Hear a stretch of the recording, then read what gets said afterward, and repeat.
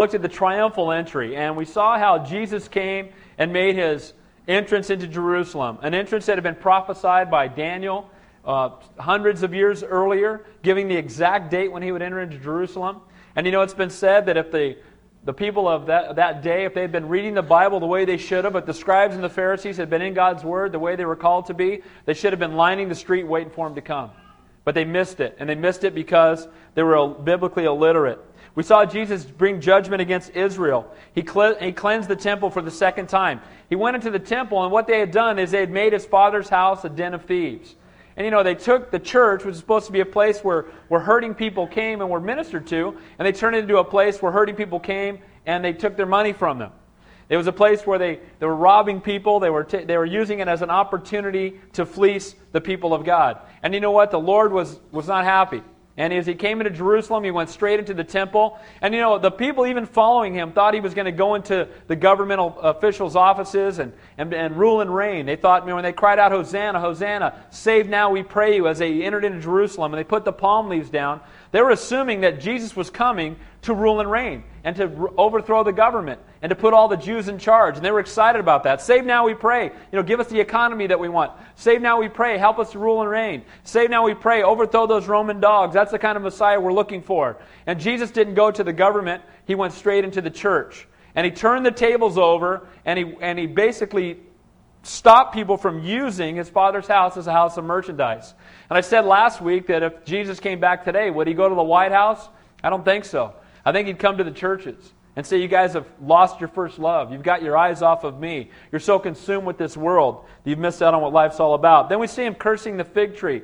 We're going to see a little more about that tonight. But he cursed the fig tree. He walked by, and there was a tree that was it seemed to be blooming. It had all the leaves. And as he walked up to the fig tree that had all the leaves, and the leaves would always come with the fruit. When he got near to the tree, there were leaves, but there was no fruit. And that's a sign of the church today and the world today and believers today, where outwardly we have the appearance of holiness, but there's no fruit. And you know what? We're not called to judge one another, but I think we can be fruit inspectors. Amen? And you know what? If you're a Christian, you should be bearing fruit. You weren't saved to be a pew potato. Amen? God didn't save you so you could just be on the cruise ship to heaven. God saved you so that He could use you for His glory. Amen? And so that's why you're here. You were born again, and if you're breathing in and out, God's not through with you. So God wants to use you mightily. So he cursed the fig tree. And fig tree in the Bible is always a representation of Israel. We'll look a little more at that tonight. So now tonight, what are we going to see? Time willing, Lord willing, we're going to look at the power of faith. We're going to look at the necessity for forgiveness in the life of a believer. We're going to see people question the authority of Jesus Christ, something that still goes on today. And again, if time willing, we'll look at the parable of the vineyard and the vineyard owner, which is a picture of God. So let's pick up where we left off last time. We'll be in verse 20 of Mark chapter 11. It says, "Now in the morning, as they passed by, they saw the fig tree dried up from the roots."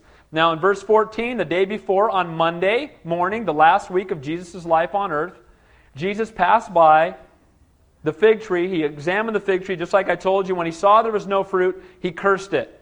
Why? Because a tree without fruit is of no value. Just as a Christian without fruit is of no value to the kingdom of God. And he cursed the tree. And so, the scary part is that each night they would have to leave Jerusalem. They're ministering to this huge Passover crowd. I told you last week that the city of Jerusalem would swell to a couple million people at the time of Passover as they would come for this great feast. And Jesus was there ministering to the people. But in the evening, he would go back to Bethany. And he would spend the night, I believe, at the house of Mary and Martha and Lazarus, who would be raised from the dead. And so they're coming back down the Mount of Olives the next morning. This is Tuesday morning, just 3 days before Jesus' crucifixion. And they walk by the fig tree, and when they see the fig tree, they're actually amazed because the Lord had cursed it, and it was dead. Now, I also find it interesting, I wrote this down in my notes, that the Lord walked by and cursed the fig tree, and when he did, again, it's a picture of Israel, and when he was, the aspersion cast on Israel, then he went to Jerusalem, he ministered all day, and he had to leave in the evening. When Jesus was born, there was no room for him in Bethlehem. And when Jesus was about to be crucified, there was no room for him in Jerusalem. It seemingly nobody had room for Jesus Christ. And you know what? The same is being said today, that very many people walk around living a life with no room for Jesus Christ.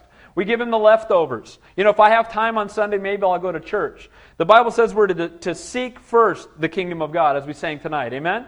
Seek first, not last, first. the kingdom of God. And so as they walked by, they saw again that it had withered away at its roots. Look at verse 21.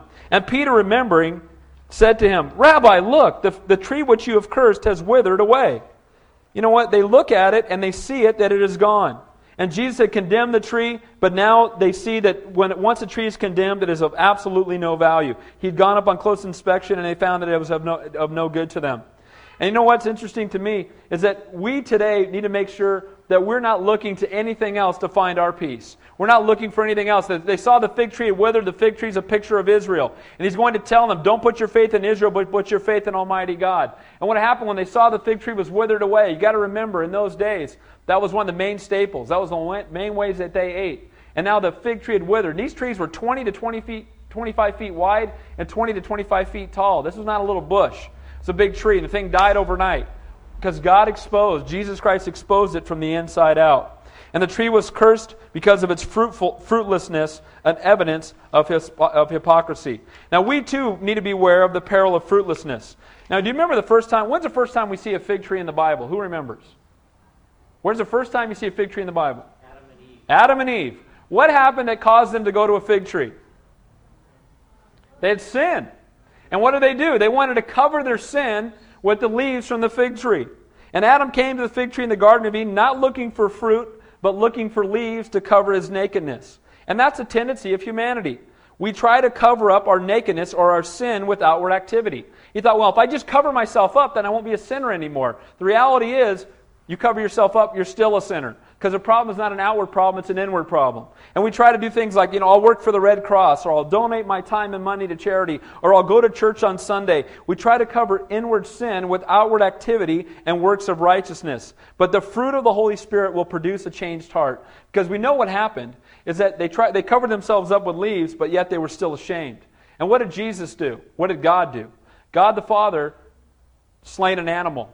He killed an animal and they took the covering of the animal to cover themselves up. The first time we see the shedding of blood in the Bible is for the covering of sin.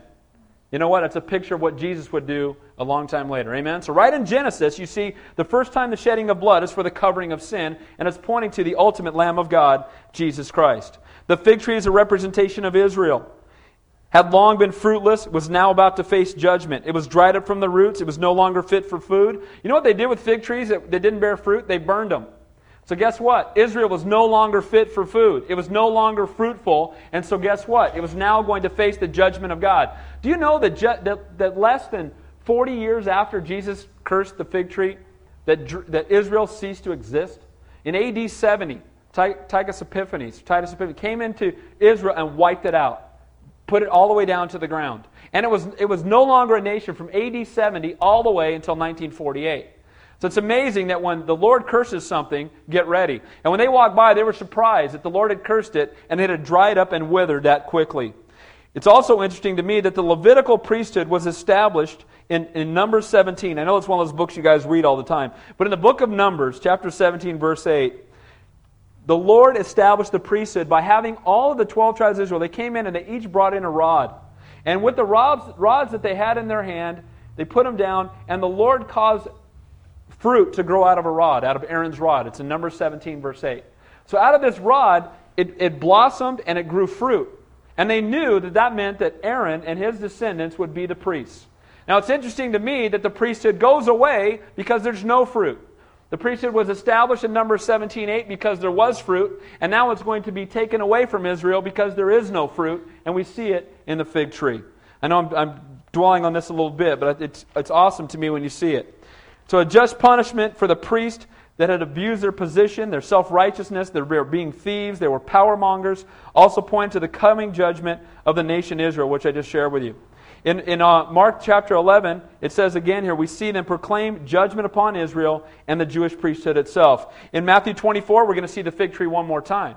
And the fig tree there, it says in Matthew 24:32, that when that fig tree comes in bloom again, what's going to happen?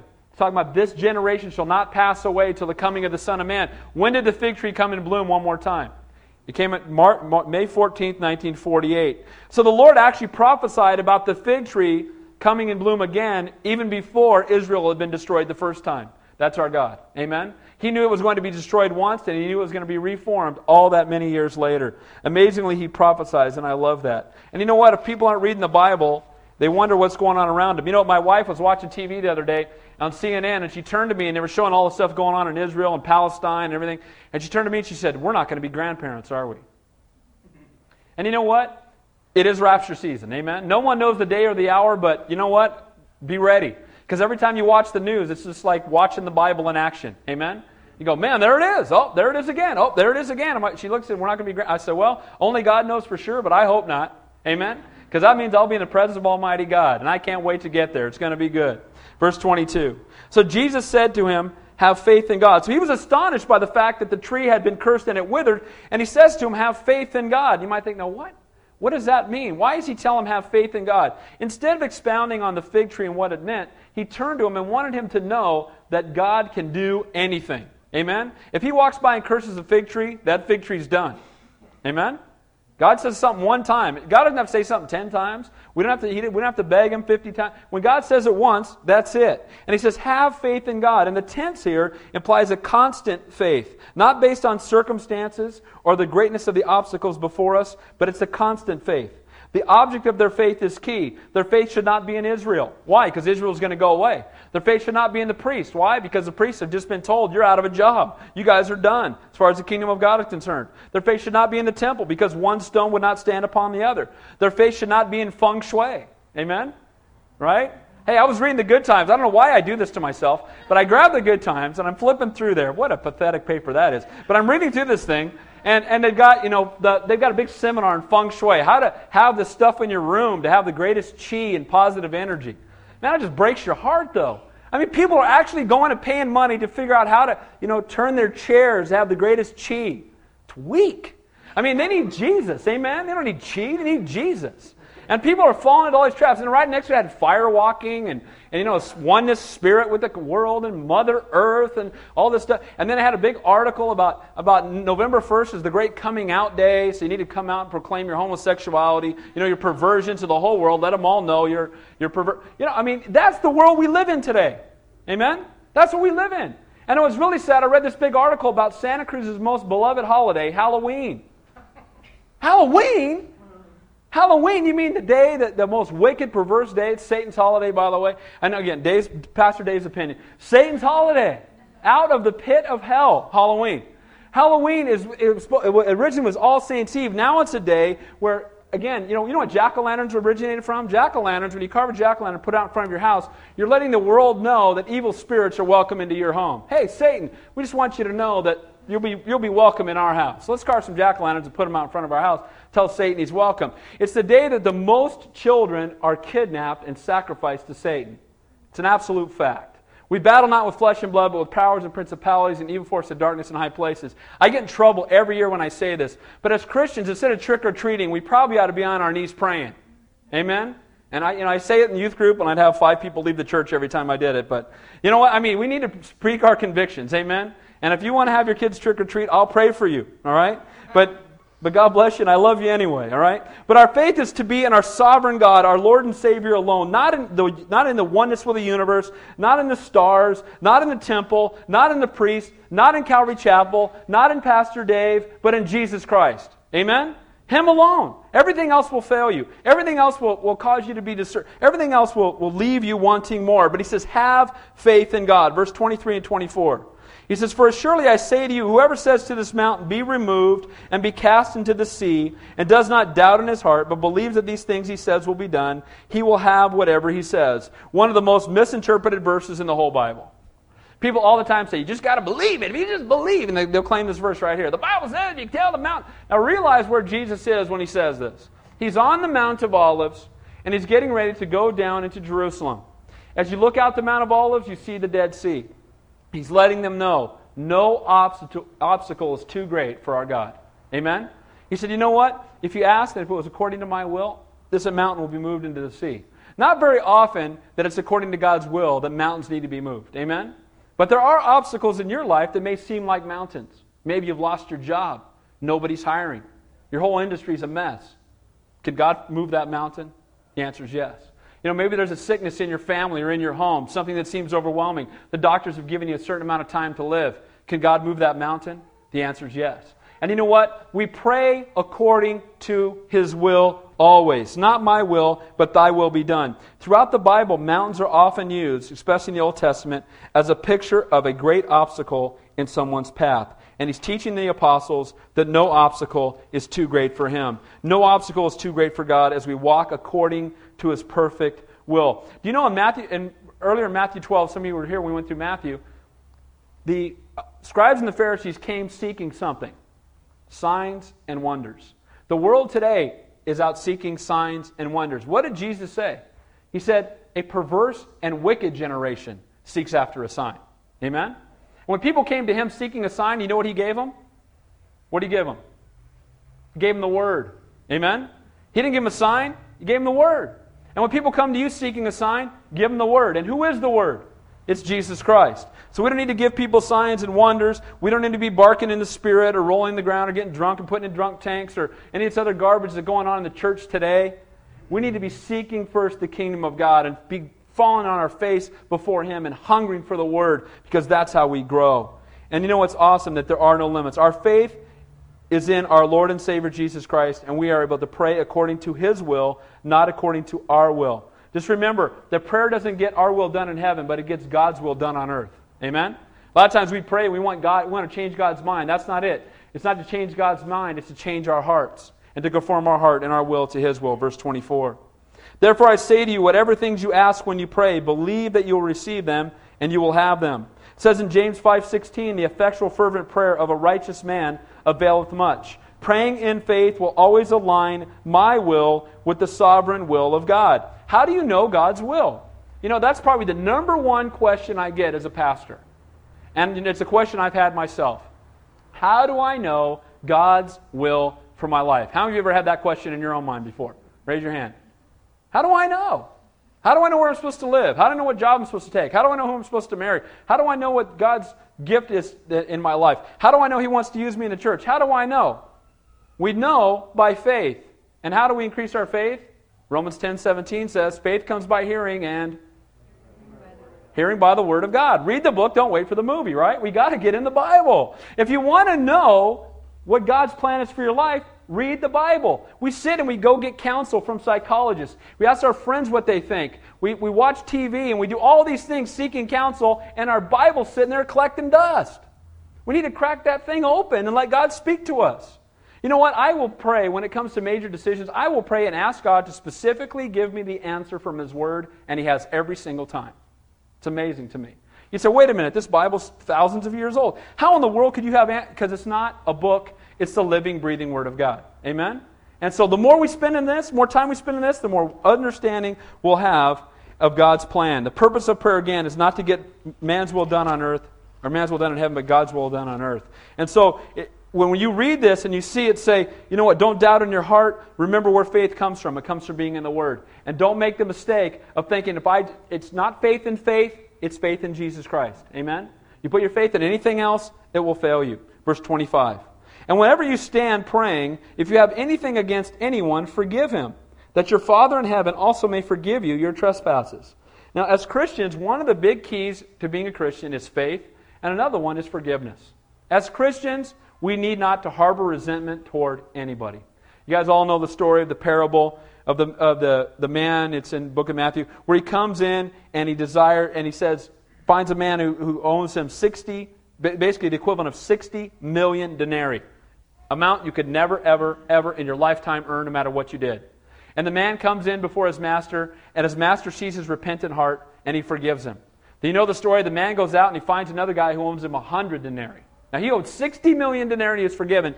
He finds a man that owes him 100 denarii. He grabs a hold of him, and he sends him in to be tortured till he'll give him his 100 denarii. Now, the Lord says we're to forgive others as Christ forgave us. Amen?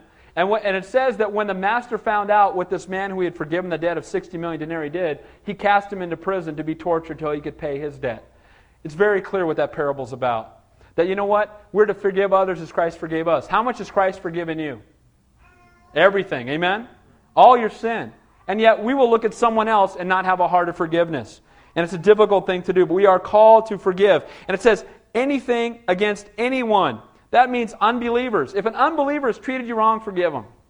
You know what? You don't overcome evil with evil, you overcome evil with good. Vengeance is mine, I will repay, says the Lord. Yeah, we want to get even. Those of you here Wednesday night, that's a treacherous story of Jacob's daughter, Dinah. She gets to be a teenager. She decides she wants to go out and see the daughters of the land, and she ends up getting raped. She ends up getting raped by a man named Shechem. And Shechem and his father come back to try to arrange a marriage between Dinah and Shechem. Now, if someone showed up, first of all, if someone raped you know what? Pastor Dave is a forgiving man, but it would have to be the grace of God. Because I know me in my flesh. Now, if the guy shows up at his house and says, oh, by the way, yeah, I raped your daughter, but here's the deal. I want to give you some money, and I just want to keep her. What do you think? That guy'd be gumming his food the rest of his life. Amen? I don't think so. And I'm going, where's your house? Drag him by his ear and go get my daughter back, right? And you know what happens is that his brothers come in, and they're not very happy. And so what his brothers do is his brothers say, well, we'll let you be married. You know, you married our daughters, we married your daughters. He said, okay, we'll do it, but you guys all have to be circumcised. So all these guys go out and get circumcised, and 3 days after their circumcision, when they're laying around in pain, it says that Jacob's sons go out and slay all these guys, kill them all. Now, that was not God's highest. Amen? Forgiveness is God's highest. But these guys went with a sword and killed everybody. Shechem was chapped, right? He got throat slit. Now, that's not God's highest. That's not God's will. Vengeance is mine, I will repay, says the Lord. When we see God bring vengeance, it's by God's hand. Let's let God bring vengeance. Aren't you glad that you don't get what you deserve? Amen? You know, when my kids say that, I don't deserve this. Whoa, stop. Would you like what you deserve? What do we deserve? Hellfire. Amen? Weeping and gnashing of teeth. Separation from Almighty God for all eternity. I don't want what I deserve, and I need to have a forgiving heart toward those who, especially those who do not know God, but also those within the church. It says, if you do not forgive, neither will your Father in heaven forgive your trespasses. So we need to have a heart of faith and a heart of forgiveness. Now we're going to look at them question the authority of Jesus Christ. Again, something that's happening every single day. Then they came again to Jerusalem, and he was walking in the temple. The chief priests and the scribes and the elders came to him. Now Jesus, again, there's fear there on the part of the apostles, but the Lord has no fear. Now what had he just done the day before? He had cleansed the temple. He'd walked in there, he had turned all the tables over, he stopped them from walking through and selling merchandise in the temple. He took charge, and he was the authority in the temple. And now that he comes back into the temple the next day, and here are the chief priests and the scribes and the elders who think they run the temple, and they say, oh, there's that, who does he think we're going to go talk to him. And that's pretty much the attitude they have. So they come to Jesus Christ, the creator of the universe, the Alpha and the Omega, the Passover, the Lamb, right? They come up to him, and here's what they have to say when talking to Jesus Christ. And they said to him, by what authority do you do these things, and who gave you this authority to do these things? They come up to Jesus Christ and basically ask him, so who do you think you are anyway? Man. Now, should they have known who he was? Who are the scribes? They're the ones that transcribe the Bible, the Old Testament. Praise the Lord that they did that, amen, or we wouldn't have it. But, you know, God used them to transcribe. But as they wrote down the law, they didn't get it. There are a lot of people that walk around with a Bible that do not know the Jesus Christ of the Bible. Amen? It's not about the laws. It's not about the rules. It's not about the rituals. It's about the Savior. It's about a relationship with the King of Kings and the Lord of Lords. And they saw him there and they said, who do you think you are? Coming into our temple and turn. First of all, whose temple is it? It's not theirs. It's the Lord's. And he went in there as one who took ownership of it. And the chief priests and the scribes were supposed to be the spiritual leaders of the nation. But even after witnessing numerous miracles, hearing Jesus teach, they would still not believe. And this is why each one of us is to be like the Bereans. The Bible says to study to show yourself approved. A workman who need not be ashamed, rightly dividing the word of truth. Like I said earlier, the number one problem in the church today is biblical illiteracy. Why do people fall into cults? Why do people get duped into believing that someone is Jesus Christ coming back to earth again? Why do people follow David Koresh? Why do people go down and drink Konine Kool-Aid down in South America? Why do people do things like that? Because they don't know what the Bible says. Why do people fall into the trap of believing that the Muslim faith is a peaceful faith? Because they don't know the Jesus Christ of the Bible, and they don't know the Muhammad of the Muslim faith. The Muslim faith is not a peaceful faith. First of all, it's not a faith at all. Amen? They don't believe in a true and risen living Savior. They don't know God. They believe in Muhammad. Muhammad was the prophet of the sword, and he killed. Now, the heart that we should have, and the desire that we should have, is to love the Muslims and to pray for them. But at the same time, we should not be duped into believing that they're peaceful people, because they will come against Israel before it's all over, because we know the Bible says so. Amen? Now, we need to pray for them. We need to love them. We need to love everybody. But we need to realize again that only Jesus Christ is the answer, and there are no other faiths that are truly faith. The priests and the scribes and the elders had the same problem most people have today. They were unwilling to give up the throne. These guys were on the throne. These guys were the ones that were worshipped. They were the ones that people brought the tithes and the offerings to. Now in comes Jesus Christ, and he's messing up their gig, right? He comes in and he's flipping the tables over. Wait a minute, we were getting a percentage of that, right? He comes in and he stops them from doing all these false things in the temple that should not have been done, and they don't appreciate it. Verse 29. But Jesus answered and said to them. So they ask him two questions. How does Jesus Christ respond? He says, I will also ask you one question. Then answer me, and I will tell you by what authority I do these things. So Jesus responds to their two questions by asking them one question. And the question that he asked them was to help them understand where his authority came from. It wasn't him avoiding their question, but he was asking them so that they would see where his authority came from. Verse 30. The baptism of John, he says, was it from heaven or from men? Answer me. That's his question. Now John the Baptist had come, and what had John the Baptist done? He had preached, repent for the kingdom of heaven is at hand.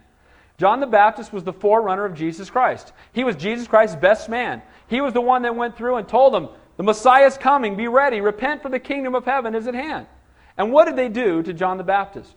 He went in and told Herod, you're living with a woman that's not your wife. You're an adulterer. You need to stop it.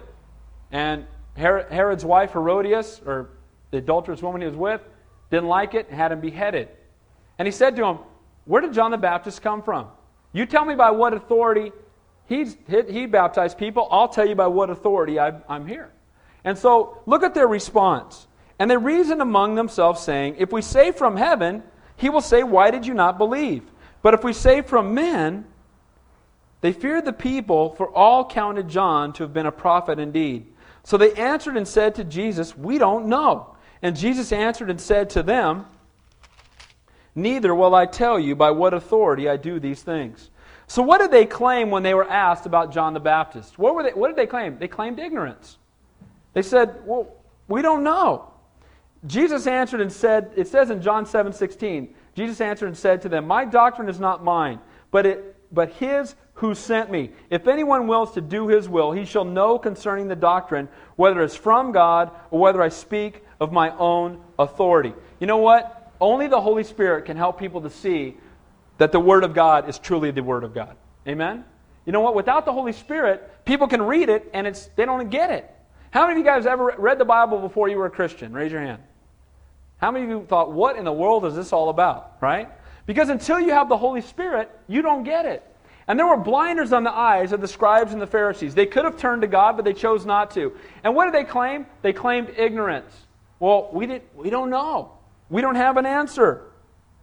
They didn't want to deny John was a prophet, and their biggest concern was not a pursuit of truth, but their biggest concern was a fear of men. They were afraid of what people would think. And again, that hasn't changed today.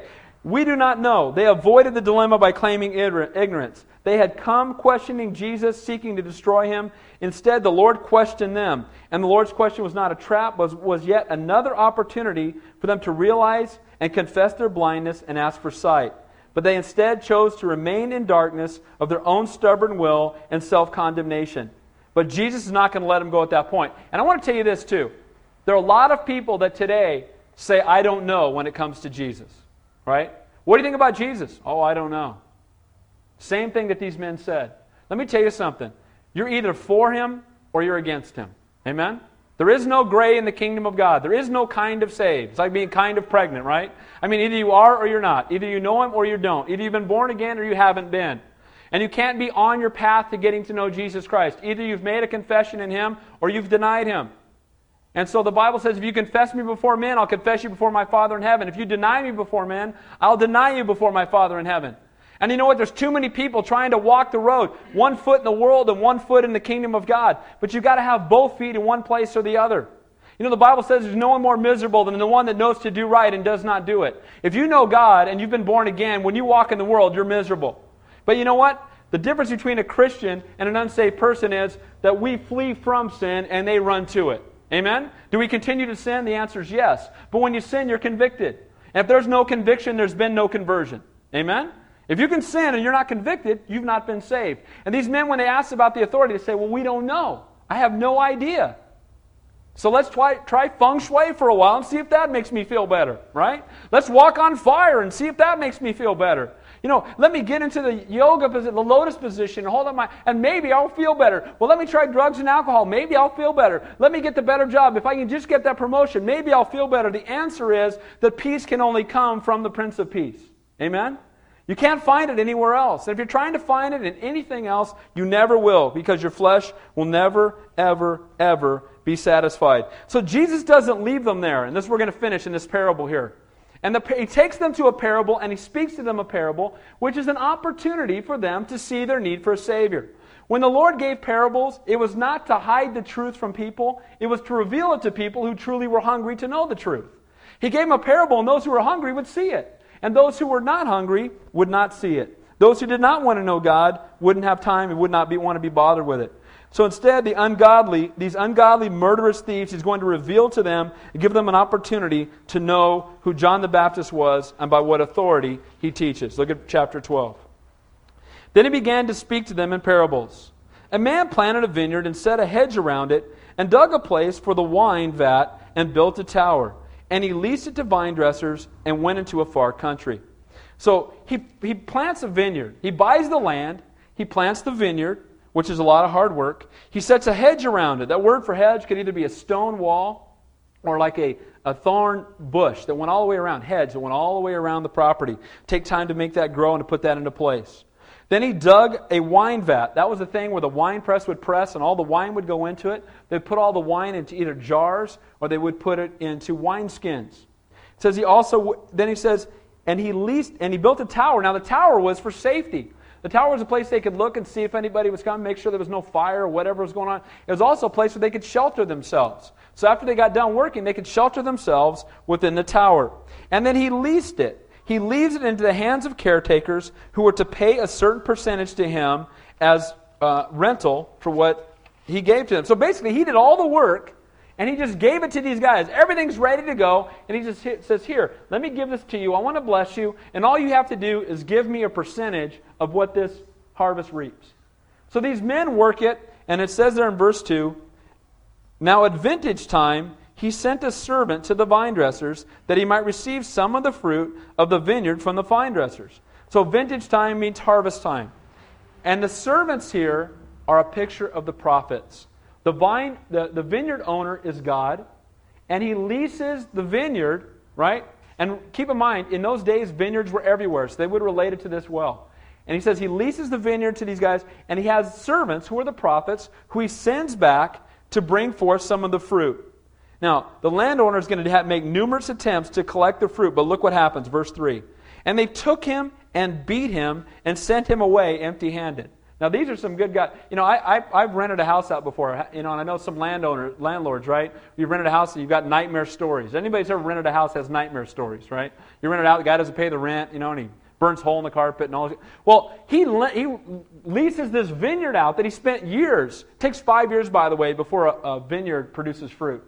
So he's got it all ready for 5 years. These guys come waltzing in, and now it starts to produce fruit. All he wants is a small percentage of it. He sends someone back, and they beat the guy up and send him home. So they beat the first one and send him back. So what does he do in verse 4? Again, he sent another servant. And they threw stones at him, wounded him in the head, and sent him away shamefully treated. Now, right about now, you would think that the vineyard owner would be sending an army in to smoke these guys. But that's not what he does. In a picture of grace, look what he does in verse 5. And again he sent another, and him they killed, and many others, beating some and killing some. So he continually sends more and more to collect what is rightfully his, and they keep beating them and killing those who've been sent. Now, again, everybody would say if he sent armies in, it would be totally fair. If he sent people in to take what belonged to him, it would be totally fair. But we're going to see a picture of God's grace in just a minute. Now, all these things that happen here, he's rebuking the scribes. He's rebuking the Pharisees. He's rebuking the chief priests. And let me tell you why. Because each one of these beatings corresponds with something that happened in the Old Testament. In 1 Kings 22, Micaiah was struck on the cheek and imprisoned by the leader of the false prophets for speaking against them, those that were in the temple. He went and said, you guys are a bunch of false prophets. And they beat him and they put him in prison. Zechariah was stoned with stones in the house of the Lord for speaking against idol worship by the religious leaders. So those who were in the temple were worshiping idols, and Zechariah went in and said, you guys are a bunch of idol worshipers. So what did they do? They stoned him with stones because he told the truth. We see in 2 Chronicles 36, they mocked, despised, and scoffed at the prophets of God for proclaiming the truth. In Nehemiah 9:26, they killed the prophets who testified against them. In Jeremiah 2, it says, your sword has devoured the prophets. In Matthew 5:11, it says, blessed are you when they revile and persecute you, for so they persecuted the prophets that went before you. This is a picture of what these guys have been doing, and the Lord is saying, I've seen every bit of it. They beat some, they mocked some, and they killed some. But what does the Lord do? He doesn't smoke them. Although that would be our inclination. Just like, Shechem raping Dinah. My inclination would be, beat the guy senseless and ask questions later, right? Because I love my children. And the Lord loves His children. But look at the grace and the love and the mercy of our God. All you have to do is take a look at verse 6. Therefore, still having one son. Who do you think that's a picture of? Still having one son, His beloved, He also sent him to them, saying, they will respect my son. So they've been beating and killing and going after everybody He sends. And instead of sending armies, He sends His son. And you know what? We've done the same thing to the kingdom of God. Instead of sending the judgment that we deserve, He sent His son out of His love for us, out of grace, and out of mercy. And look what it says in verse 7. But these vine dressers said among themselves, this is the heir. Come, let us kill him, and the inheritance will be ours. So they took him and killed him and cast him out of the vineyard. Isn't that exactly what they were going to do to Jesus? When Jesus came, instead of receiving and honoring the Son, the men killed Him and cast Him out of the vineyard. If we kill the heir, then everything will be ours because there won't be anybody to own it. And they felt the same way about Jesus Christ. Do you know that Jesus was killed? Where was He killed? Where was He crucified? Outside Jerusalem. What does it say in this verse? And they took Him and killed Him and cast Him out of the vineyard. This is a picture of Jesus. This is Jesus prophesying Himself about what was about to happen to Him.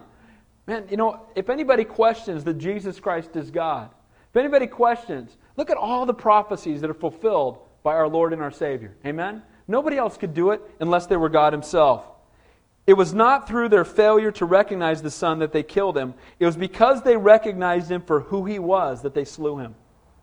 You notice that they didn't kill the Son when He came, but they said, look, it's the heir. If we kill Him, then we'll have the whole vineyard to ourselves. And you know what? It's the same way with Jesus Christ. They did not kill Jesus out of ignorance. They killed Jesus because they did not want to give their lives to Him. They put Him to death rather than repent. The same thing is happening in the world today. You talk about Jesus out loud and people get offended. Amen? You get excited about the things of God, people don't like it. They want to take one nation under God out of the Pledge of Allegiance. They don't want the 10 Commandments on the wall. Thou shalt not kill. That will really corrupt our kids. We better get that down, right? They want us to be quiet about Jesus Christ. They want us to tone it down and dial it down and be, just go with the flow, man. Just fit into the world.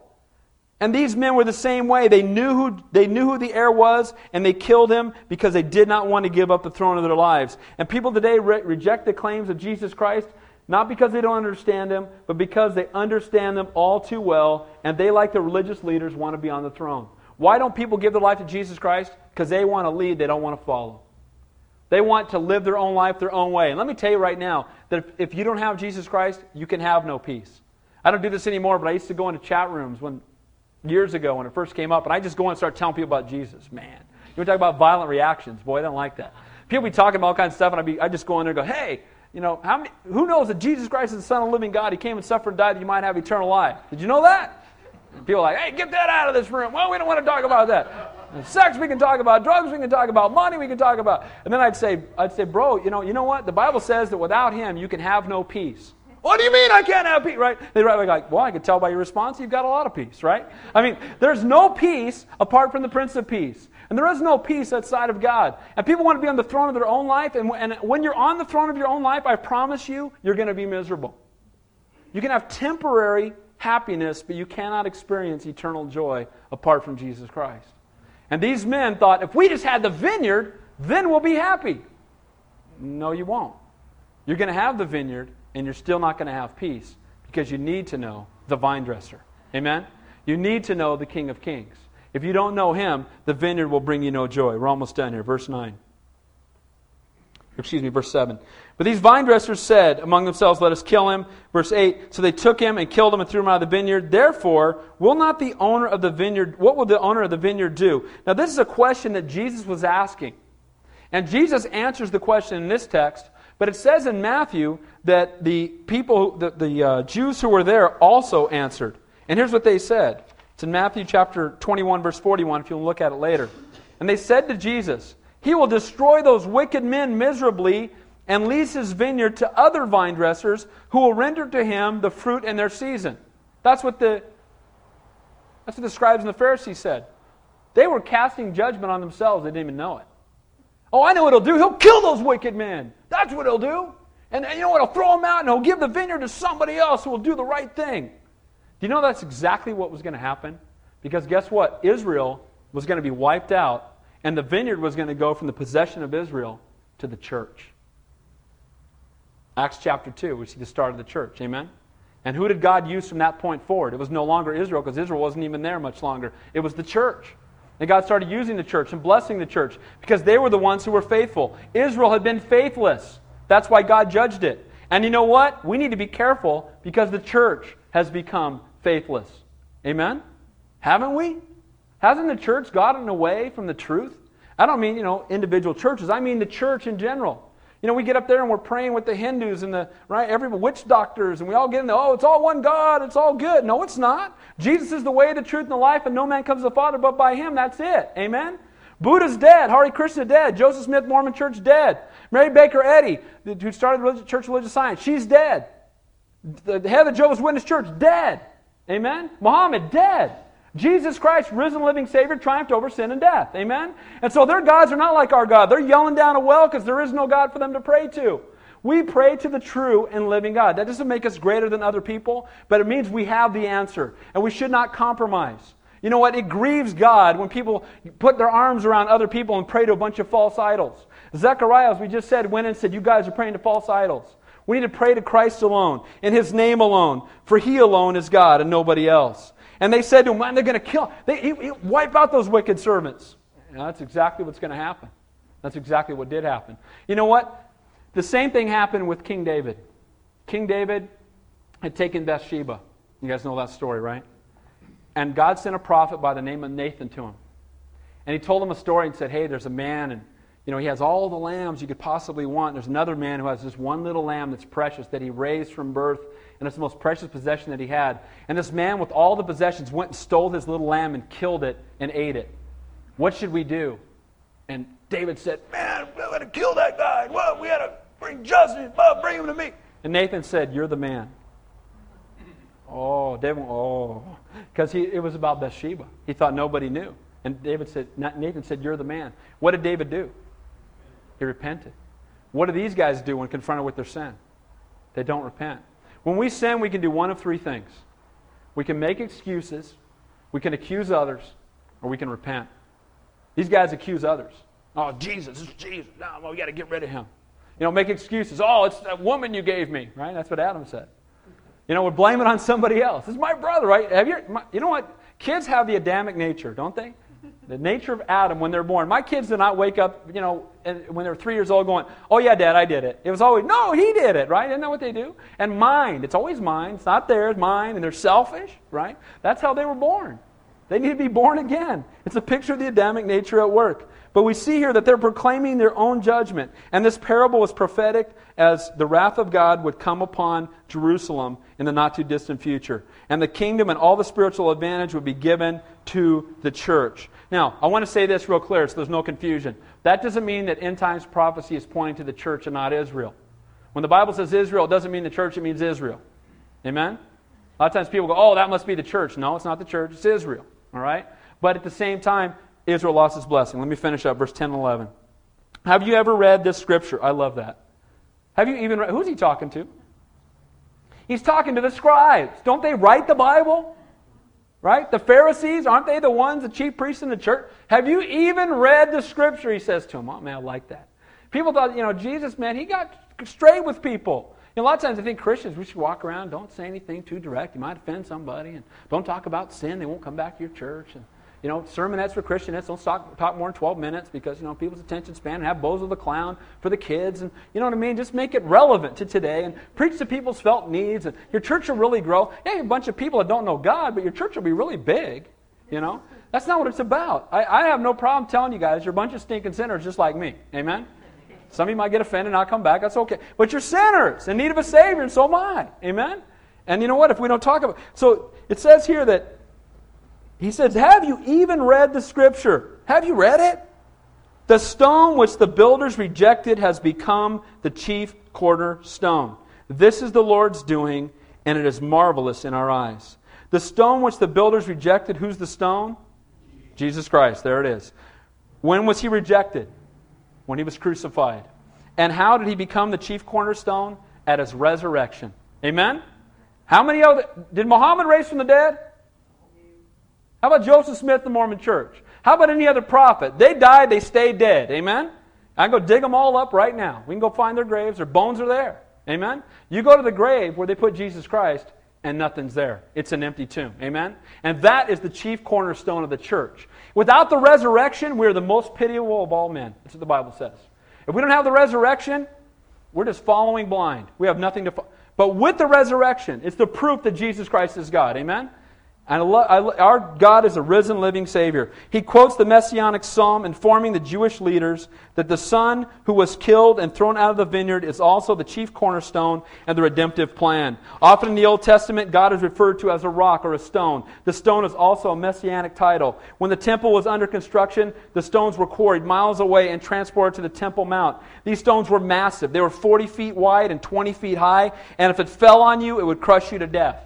Jesus Christ is the rock. To the Jews, he was a stumbling stone and a rock of offense, those who did not believe. To the Gentiles, he is a smiting stone of Daniel chapter 2, where it says the stone that was cut without hands came down and crushed the vision, right? You guys know the story of Daniel chapter 2. But to believers, he is the foundation stone. He is the rock upon which we stand. So either you will fall on him and be saved, or he will fall upon you and you will be crushed. It's a picture of both grace and a picture of judgment. Our God is a God of love and grace and mercy, but His mercy will end at some point, and there will be judgment. Amen? But His judgment will be fair. His judgment will be righteous. His judgment will be true. The wise man builds his house upon a rock. Last verse, I promise. Verse 12.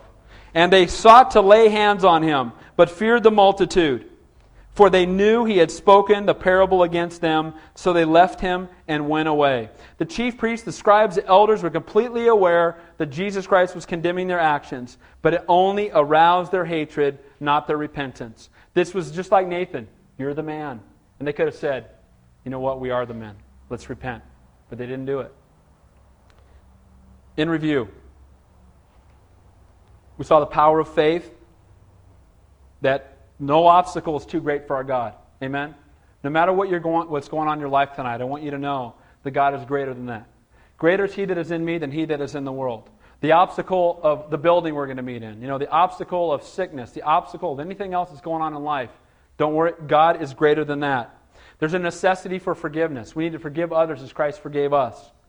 The questioning about Jesus' authority, He is the only authority. Amen? There is no other name among heaven through which men must be saved. Sorry, guys. The parable of the vineyard. Israel rejected Jesus and they killed Him. And the vineyard was given to the church, those who would truly follow God. May we be faithful with what we've been given. Amen? I want you guys to know, and I love this parable, the electric company doesn't take all the lights in Santa Cruz and put them on one street corner. Because if they did, there'd be a big halogen light in one spot and everybody else would be pitch black. And God doesn't put all the Christians to work in the same office building. He puts you all over the place, and sometimes you might feel alone. But know that God has you there to be the light for a reason. Amen? God's put you in your office. You might say, man, I'm the only one here. Well, praise the Lord you're there. It'd be pitch black without you. Amen? And God wants to use you to shine the truth to a lost and dying world. You know what? Let's be contagious Christians. Can I encourage you with something this week? If you haven't done this before, take your Bible to work. Amen? Take it to work. Take it with you to work. Don't be ashamed of the gospel of Jesus Christ. Be faithful to your master and do your job as unto the Lord, but start praying for divine appointments at work and opportunities to share your faith. Pray for opportunities to share your faith with your neighbors. There's people that need Jesus desperately. Let's pray. Heavenly Father, we do thank you for your word, and we thank you, Lord, that you have forgiven us, that you're a merciful and a gracious God. And Lord, we cry out to you, Lord, in desperation for the city of Santa Cruz. Lord, it's so lost and so far away from you, Lord. But Father, I thank you. Lord, you've called us to be the salt and the light of this place. And Lord, we know it's not because we're righteous or because we're good, but Lord, just because of your grace that you've shown upon each one of our lives. Father, may we never be self-righteous, never think we're better than somebody else. But Lord, may we have a heart that's broken for those who don't know you. Lord, may we have that heart of forgiveness where whether we've been mocked or beaten or scourged, that Lord, we would send our Son as you sent your Son. Lord, we love you and we praise you, Lord. We pray for revival in this county. We pray, Lord, it would begin in each one of our homes. Bring revival in each one of our own lives, Lord. And help us, Father God, to show love and grace to a lost and dying world. We thank you. We praise you for tonight. In Jesus' name we pray. And all God's people said, Amen. Well, God bless you guys. The kids will be up in a minute. There's coffee and stuff back there, so just help yourself. Hang out. We got the place for another hour. Just hang out and fellowship. And again, remember the midweek studies. And if you want to go down to...